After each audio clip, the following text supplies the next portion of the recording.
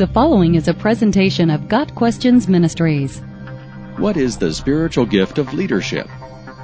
The Bible gives the means for the church to accomplish tasks, develop the local congregation, serve the needs of the fellowship, and help it establish a community witness. The Bible describes these means as spiritual gifts, one of which is the gift of leadership.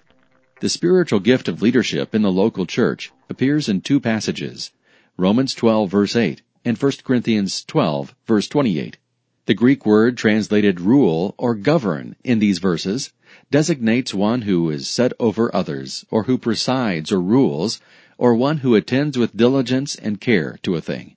In 1 Thessalonians 5, verse 12, it is used in relation to ministers in general. And we beseech you, brethren, to know them which labor among you, who are over you in the Lord. Here the word is translated over you. Everything rises and falls with leadership. The more skillful and effective the leadership, the better the organization runs, and the more the potential for growth increases.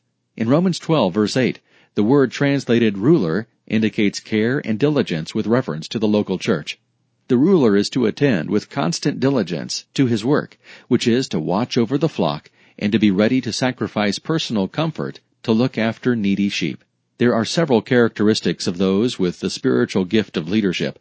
First and foremost, they recognize that their position is by the appointment of the Lord and is under His direction.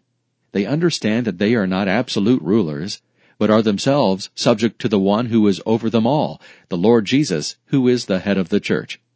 Recognizing their place in the hierarchy of the administration of the body of Christ prevents the gifted leader from succumbing to pride or a sense of entitlement.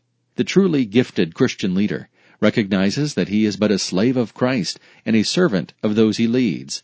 The Apostle Paul recognized this position, referring to himself as a servant of Jesus Christ, Romans 1, verse 1. Like Paul, the gifted leader recognizes that God has called him to his position. He has not called himself.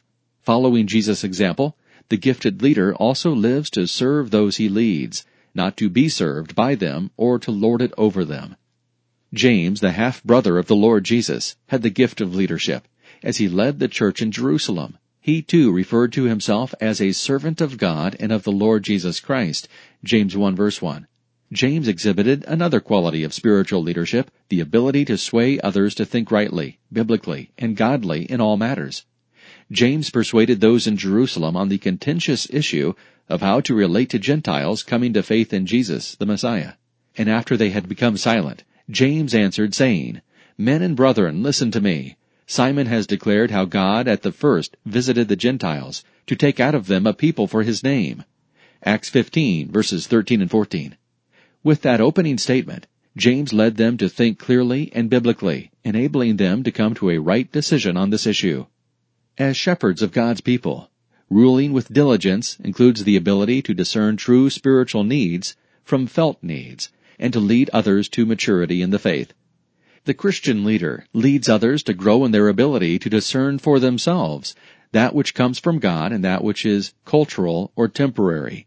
Like Paul, his words are not wise and persuasive from the viewpoint of human wisdom, but are filled with the power of the Holy Spirit, leading and encouraging others to rest their faith on that very power.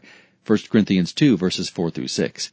The goal of the gifted leader is to guard and guide those he leads until we all attain to the unity of the faith and of the knowledge of the Son of God, to mature manhood, to the measure of the stature of the fullness of Christ. Ephesians 4, verse 13. The spiritual gift of leadership is given by God to men and women who will help the church to grow and thrive beyond the current generation.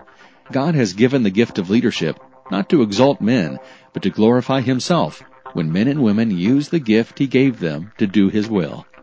Got Questions Ministry seeks to glorify the Lord Jesus Christ by providing biblical answers to today's questions. Online at GotQuestions.org.